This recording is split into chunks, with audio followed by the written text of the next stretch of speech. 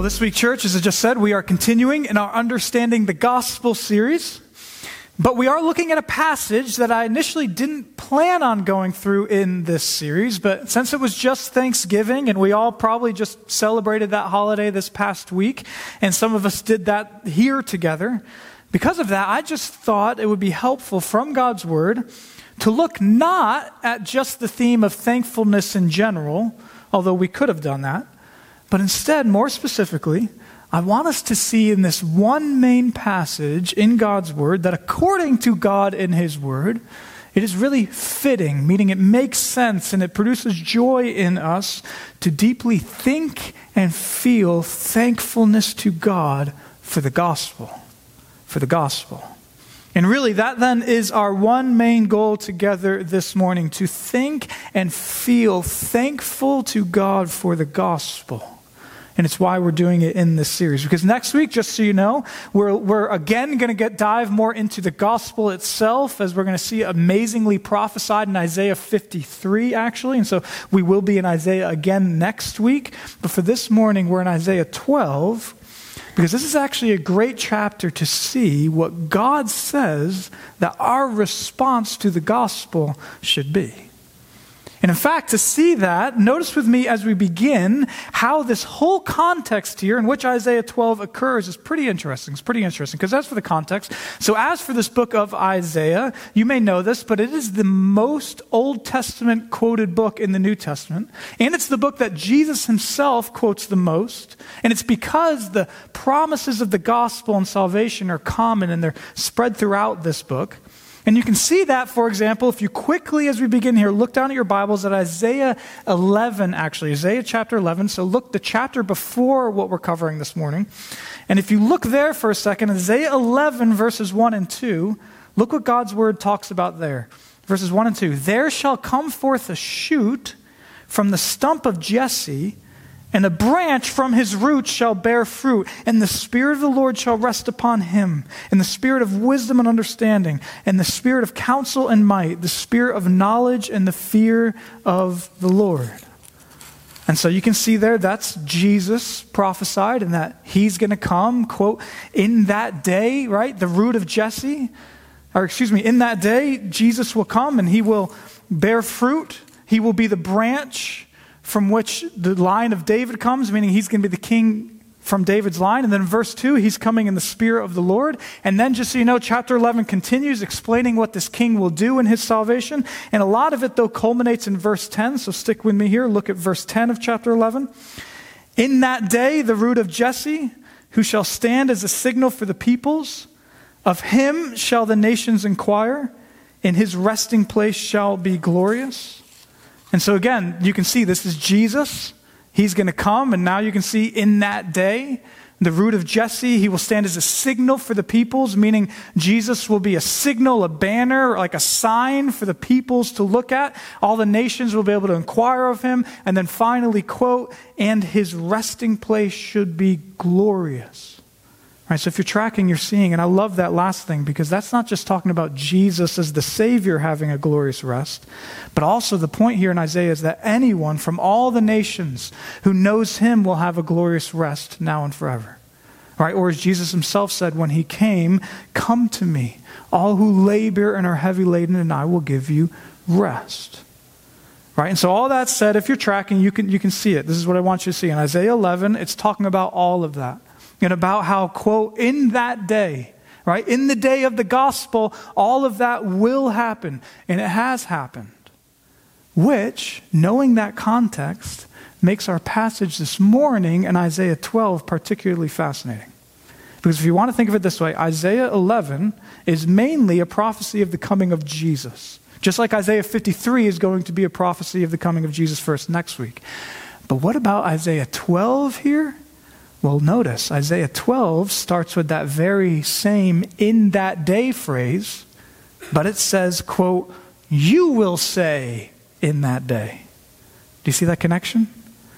And this is honestly really cool to consider because when we usually think of prophecy, church, we usually think of things that are prophesying about Jesus and Jesus fulfilling those prophecies, right? And of course, that's true. But think of this. Here in Isaiah chapter 12, we have in a way a prophecy that we in Christ fulfill.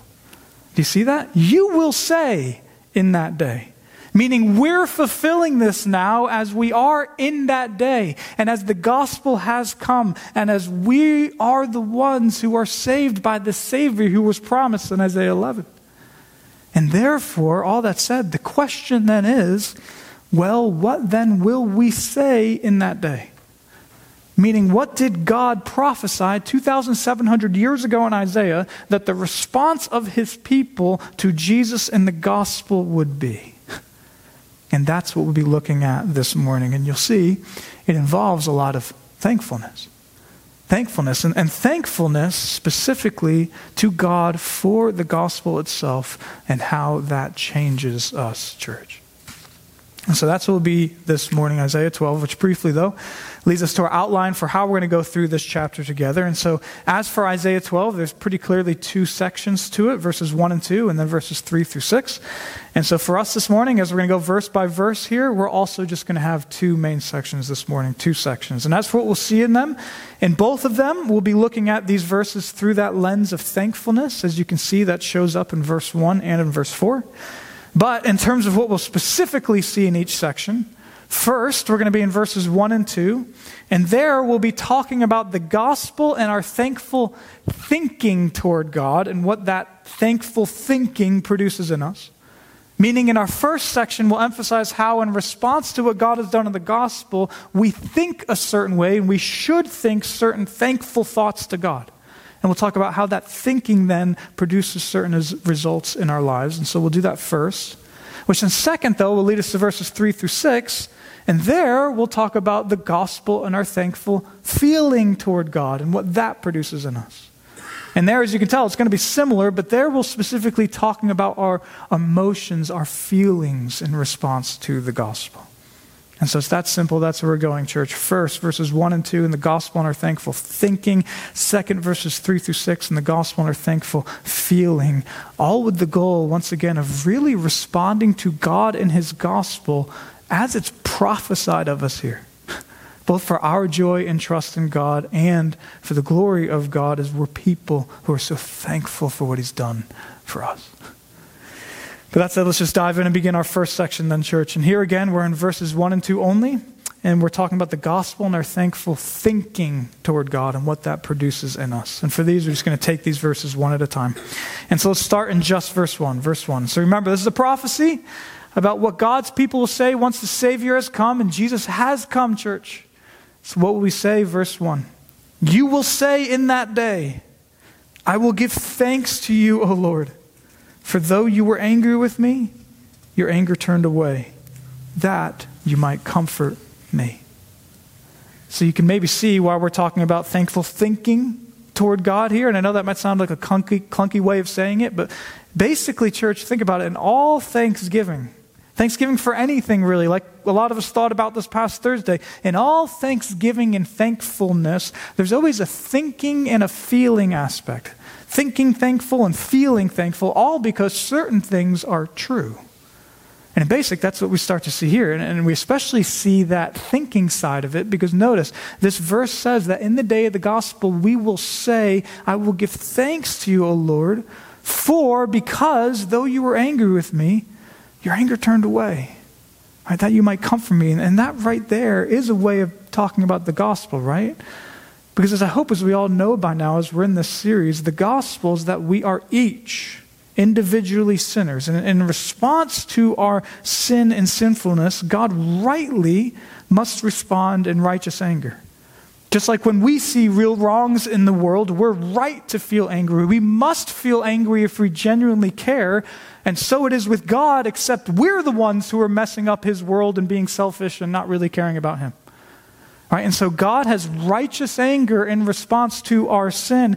But in the gospel, what happens is that God then does what's needed to be done by grace alone to satisfy that anger on the cross, all because he himself takes our sins from us. And so he's done that for each of his people individually. And the point in this verse here is that knowing that is a reason why we as Christians should each be personally thankful to God. Because taking this verse, we each can say to God, God, although you were angry with me, and rightly so, yet you have turned your anger away. Because believe it, brother or sister in Christ, he has totally turned his anger away from you in Jesus. If you are a Christian, the living God is no longer angry with you. God's anger has totally been removed because of the cross. Or as Paul says in Romans 8:1, there is therefore now no condemnation at all for those in Christ Jesus. And so we're thankful for that. But that's not even all that's here in this verse. Because in the gospel, God is not only just not angry and neutral towards you and me, but instead, notice it says it in this verse, quote, your anger turned away so that you might comfort me. Comfort me. And basically, we also think that, and we should be thankful for that as well, because finally on this verse, church, think about it. The living God toward you and me now not only doesn't seek to punish us or doesn't seek to deal with us according to what our sins deserve. Instead, he is our Father who immensely comforts us. And not only that, but Jesus himself comforts us by his Spirit being with us, which is why he, the Holy Spirit, is sometimes even called the Comforter in the Bible. Our God was rightly angry, but now he's so for us and comforts us. All right, so that's just verse 1. But that leads to and even produces in us verse 2. And so now look there, continuing on verse 2. Behold, God is my salvation. I will trust and will be not afraid. For the Lord God is my strength and my song, and he has become my salvation. And so it's important to notice that verse 2 obviously comes after verse 1, because verse 1 is the truth of the gospel, right? God was angry. He totally turned that anger away that he might comfort me. We think that. And now, because of that, in verse 2, quote, behold, which is an emphatic word, behold, God is my salvation. I will trust and will not be afraid. And you can sense how that works. And that's really how our receiving of the gospel at first works, when we first believe in Jesus, church. But that's also how we walk or live by faith. Because think about it, what does it mean when the Bible says, or when we say things like we walk by faith? Or that we're people who continually believe in God? Well, I hope you know it doesn't just mean that we're people who believe that God exists. Instead, in reality, it means this. It means what we see pictured and prophesied even here in Isaiah 12, 1 through 2. It's we're people who know the gospel. We're thankful to God for the gospel, and specifically, we're thankful to God that he's a God like this toward us. We're thankful to the Father for sending his Son and loving us so much. We're thankful for Jesus himself, for him deciding to come and die and rise for us. We're thankful to the Spirit for him personally being with us right now. Faith is knowing all that and obviously being thankful for all of that, and therefore, it's trusting this God of ours because of that. We trust him. That's faith. You can see it. Behold, God is my salvation. I will trust and will not be afraid.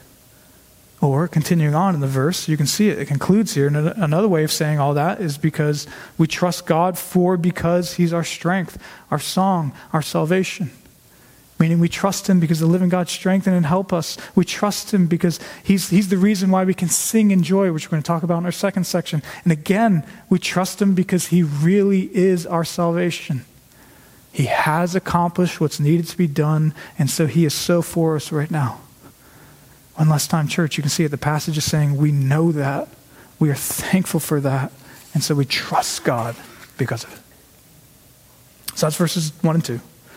And I hope now you can clearly see what I mean by saying that these verses are basically about the gospel and our thinking thankfulness toward God and what it produces in us. Because when you break it down, that is what's going on here. And for you and me, that applies to us very simply in that, therefore, if we want to be people who respond more like this to the gospel, if you think about it, we simply just need to do two things more in our life. And these things are simple to talk about, but we really should try to do them, church. Two things. Number one, we should think thoughts recounting the gospel more in our lives. think thoughts reminding ourselves about the gospel, like Isaiah prophesies that we'll say here in verse 1. And I know that sounds so basic, but let's be honest. How often in our weeks do you and I really do that? But brothers and sisters, the truth is we should do it a lot. Because telling yourself the gospel or praying to God about his gospel, especially throughout your day, is a hugely simple but profound way to draw closer to the living God. And so we need to think about the gospel more and just tell ourselves the gospel more. And really, let me just say, if you're sitting there and that just sounds like something that wouldn't fit into your day or kind of sounds weird, it really isn't. Because no matter what you're doing, right, or how you're feeling, or whether you're working or in your leisure time, or whether you're sitting on the couch or doing something like exercising or about to go to sleep, whatever you're doing, remembering who God truly is at that moment, and what he has done for you by grace alone, and how he genuinely knows you deeply and loves you more than you can fathom, that always applies to whatever is going on in your life. So that's the first thing to do. Just think about the gospel more. Which then, connected to that, number 2, what we need to do is not only think about the gospel more, but to take that to the next step here, we also need to intentionally try to realize how we're thankful for the gospel more. How we're thankful for the gospel. And I know that might sound basic as well, but that's a next step, if you will, because it's one thing to say, Jesus brings sinners like me back to God, to remember that. And it's a next step up to saying, God, I am so thankful for that. And so again, those are the 2 main things I think to take away from these 2 verses in this first section here. And notice just quickly, I actually don't think that we should read these verses and feel the need to add. And number 3, we should trust God more. Because yes, that's true, of course, we should, but specifically, I just want to say it again, think of the logic here. If you and I want to trust God more, or if we want to not be afraid more, as this verse says, the answer, at least here in Isaiah 12:1 and 2, is to recount the gospel more and be thankful for our salvation more. Do you see that? And in fact, one last time, that is exactly what verse 2 says. Behold, God is my salvation. I will trust and will not be afraid, because the Lord God is my strength and my song and has become my salvation. And so really, the more you and I draw near to God in our daily lives by remembering the gospel and being thankful for the gospel, the more we just will trust him in our daily lives. And so that's our first section this morning of verses 1 and 2, which now, moving on, leads us to our second. And here, again, we're going to be in the rest of this short chapter, verses 3 through 6. And now we'll be looking at the gospel and our thankful feeling toward God and what that produces in us, our thankful feeling. And first on this, though, concerning our feelings in general, just from the outset, I do hope that we each know that God does care a lot about your and my feelings. Our feelings. He does. And he cares about them not just in that he cares that we not feel sinful things like lust or greed, but even more so, he cares about our feelings because God loves us and he's the one who designed us as human beings to have good and proper feelings. And I know we probably say we know that, but the reality is people like you and me in church, we can focus a lot on thinking and believing the right things, or we can especially focus a lot on doing the right things, but then we can kind of underemphasize feelings. But I want you to know, God in his word, he doesn't. God instead wants us to feel also in thankfulness a certain way about the gospel as well. And so what we're going to do now is we're going to read these verses 3 through 6 at once, and then we'll come back and talk about them. And so now look at all of verses 3 through 6. The prophecy here about us in this chapter continues and even ends like this. With joy you will draw water from the wells of salvation. And you will say in that day, give thanks to the Lord, call upon his name, make known his deeds among the peoples, proclaim that his name is exalted. Sing praises to the Lord, for he has done gloriously. Let this be made known in all the earth. Shout and sing for joy, O inhabitant of Zion, for great in your midst is the Holy One of Israel. So you can probably sense the emotion in those verses, and especially what the main emotion of thankfulness is and what it produces in us. But to see it more clearly, let's break these verses down together because these really apply to us. And so first, as for the main thing in these verses that describes our thankful feeling toward God, Well, you can probably see it. It's the emotion of joy. Joy. Meaning we clearly give joyful thanks to God because of the gospel. Right? We can see that emphasis because joy comes up very importantly in verse 3 with joy you would draw water from the wells of salvation, which we're going to talk about more in a minute. And then it even shows up again in the concluding verse 6 with this shout and sing for joy. And just stopping there for a second, think about it. If thinking thankfulness towards God concerning the gospel is thinking and recalling right thoughts, then just in how we work, it does make sense that thinking or that feeling thankfulness toward God would predominantly be described as having joy. Right? Joy, and that's what we often see throughout the Bible. And now it is true that there's also other emotions we feel, but it does seem that biblically, one of the most honoring and truly thankful feelings we can have when we really believe the gospel and believe the truth that God is so loving towards us and He's for us, obviously is joy. Right? It's a certain happiness and gladness in God and in His gospel because of what He's done. And again, the point is overall, that's what we see here in these verses. And though, as I said a second ago, that's particularly what we see in verse 3, which is a fascinating little word picture here in the middle of this chapter, which prophesizes our response to the gospel. So look there again at verse 3, because we're going to spend a couple minutes on this. Remember, verse 3 says this, "With joy you will draw water from the wells of salvation." And so now for you and me, let's just take a couple minutes to think about this verse, and I want us to think about three things here. First, just notice how this works, how this all works. Notice, so we're already saved in this chapter, right? That's made clear in verses 1 and 2. Since God is our salvation. And yet, apparently, part of what saved people do is we draw water from the wells of salvation. And now, obviously, that's poetic. But what could that mean? Well, you can probably sense the word picture just as good as I can, right? Because thinking of that picture, clearly it means something like, brothers and sisters, we are saved. Our Savior has come. And God is our salvation. But we don't just take a sip of that once and say something like, "I'm good now, thanks, God." Instead, part of what we do in our response to the gospel is we continue to draw water from the wells of this salvation. Right? God is our Savior, and the water of the gospel is so good, and therefore we keep going to this well when we need to drink. Which again applies in showing us yet another reason why you and I should really make it a thing where we remind ourselves of the gospel. All right, so that's the first thing on this verse. And second leads to the fact that, and again, we don't just do that though. We don't just continually go to this well. But again, we're explicitly told that we go with joy. Right, with joy.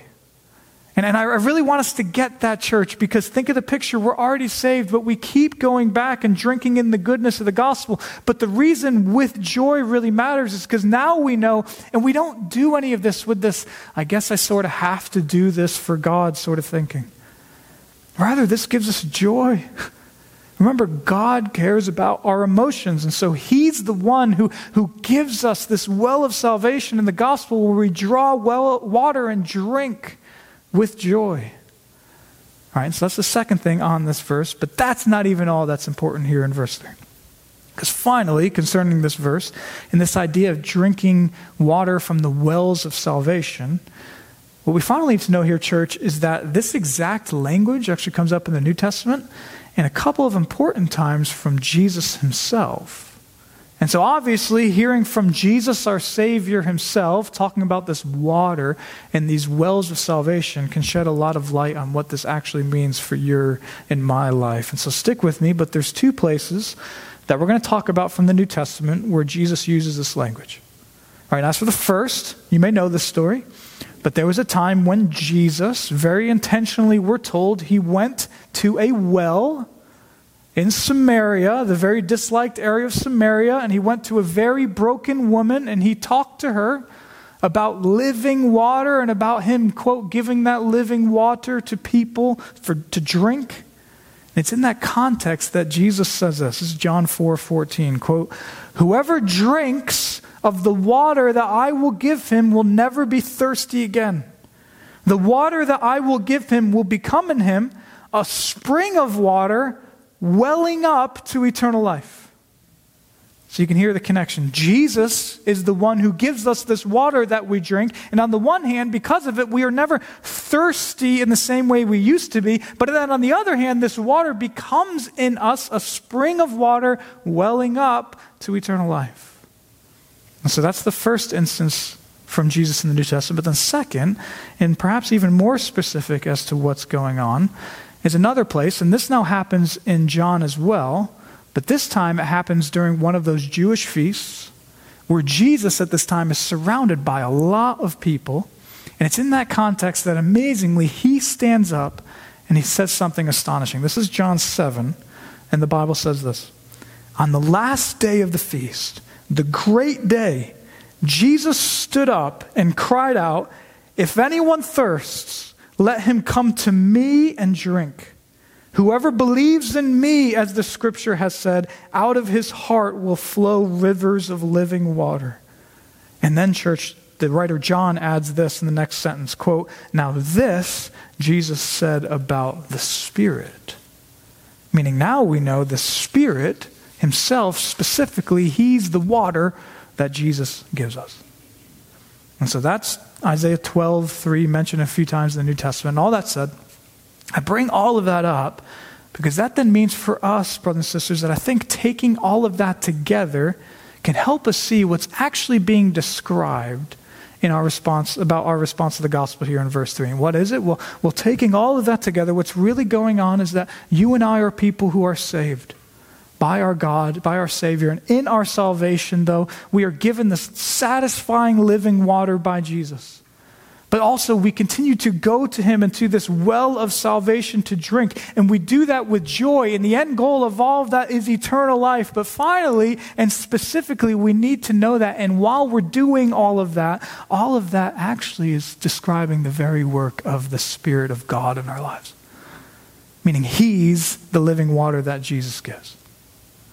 And now honestly, if this drinking water of the wells of salvation from Jesus by the Spirit, if that sounds like some ethereal thing to you, it really isn't. Because knowing that Jesus is the one who gives us this water, and knowing that the water is actually the very Spirit of God, it's actually really cool to think about, because that means practically, church, that this drawing water from the wells of salvation with joy, it is not therefore just some impersonal thing that you and I are supposed to go do.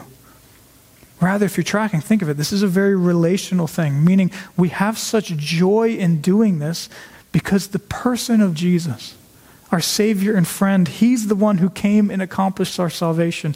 And so in this is implied that we continually go to him. And then we have such joy in doing this because the person of the Spirit, our very comforter, he's with us right now. He's the love of God shed abroad in our hearts. And he's the one who's always enabling us to trust in Jesus at all. And so we continually go to him. Or to say that all back on track with our topic this morning, that all really then is a picture of and part of what it means to not just think thankful, but to feel thankfulness in our hearts.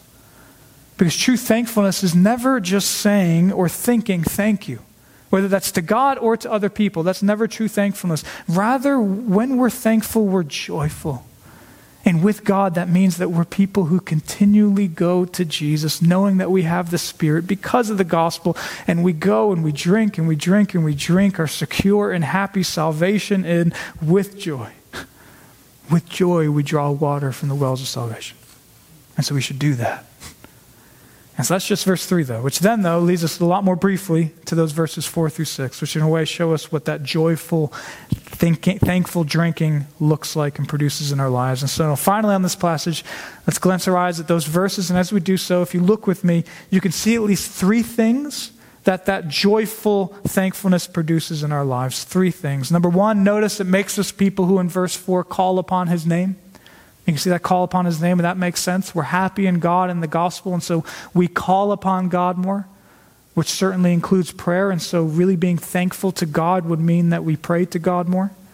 But that's not it, because actually, even more repeated than that in these verses, as you can see, is something else.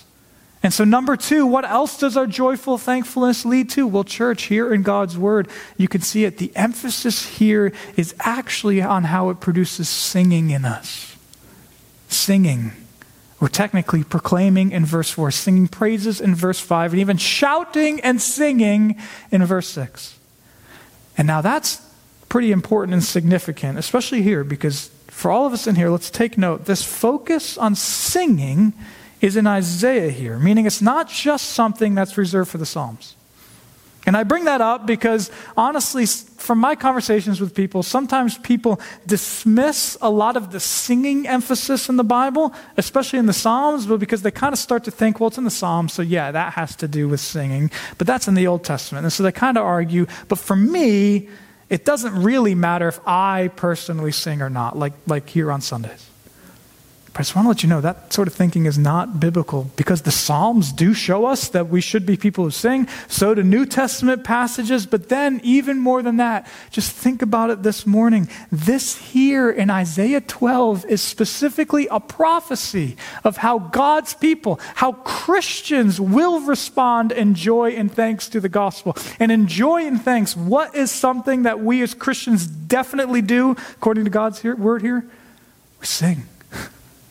We sing. We're even technically commanded to sing here. And quickly, that is just a part of why singing is something we do here on Sundays in our worship services, because we each really are commanded as Christians to sing in God's word here and elsewhere. And so we each should really sing as Christians. And now, to be really clear on that though, that does not mean that we need to sound good in our singing or be on pitch in our singing. God's word is very intentional that it never commands that. That'd be very different.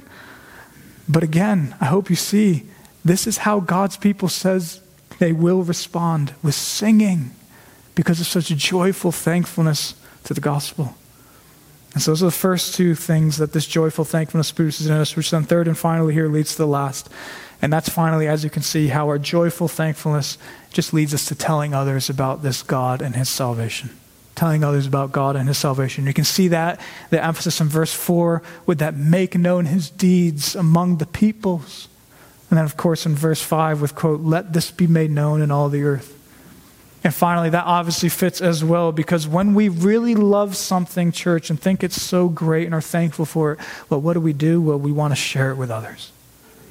All right, and so that's what we do with this God and his salvation, all because we are genuinely happy and thankful for what he has done for us in Christ. And so, church, that's basically Isaiah 12. And really, I do hope you're now seeing that in God's word, because of the gospel, we each should be people who think and feel thankfulness to God because of the gospel. Meaning, let's just be so clear. We should be people then who don't just say a generic thank you to God every once in a while. Nor should we be people who only or mainly thank God just for his blessings in our lives, like his provision or health or our families or people or our jobs, although we really should be thankful for those things and say that to God. But instead, above all, church, the gospel really is the greatest thing that God has or ever will do for us.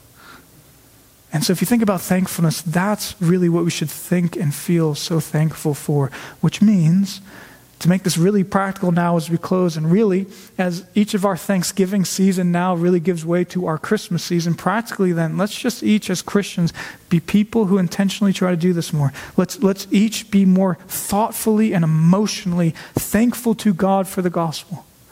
And practically then, perhaps you try more and more to make it a thing where you just intentionally throughout your normal days, thank God for the gospel more. Set some timers on your phone. Thank God for the gospel at certain times in your day, when you wake up, whenever you eat, whenever you take a break, or do it whenever. All because one last time, this in Isaiah 12 is how God himself prophesied his people would respond to Jesus' coming. This is us as Christians. We're people who understand the gospel. We love the gospel. And so let's be people who think and feel thankful to God for his gospel more and more just throughout our daily lives. Amen. Amen. Let's pray. And then, church, we really do have the privilege of singing together. Let's pray.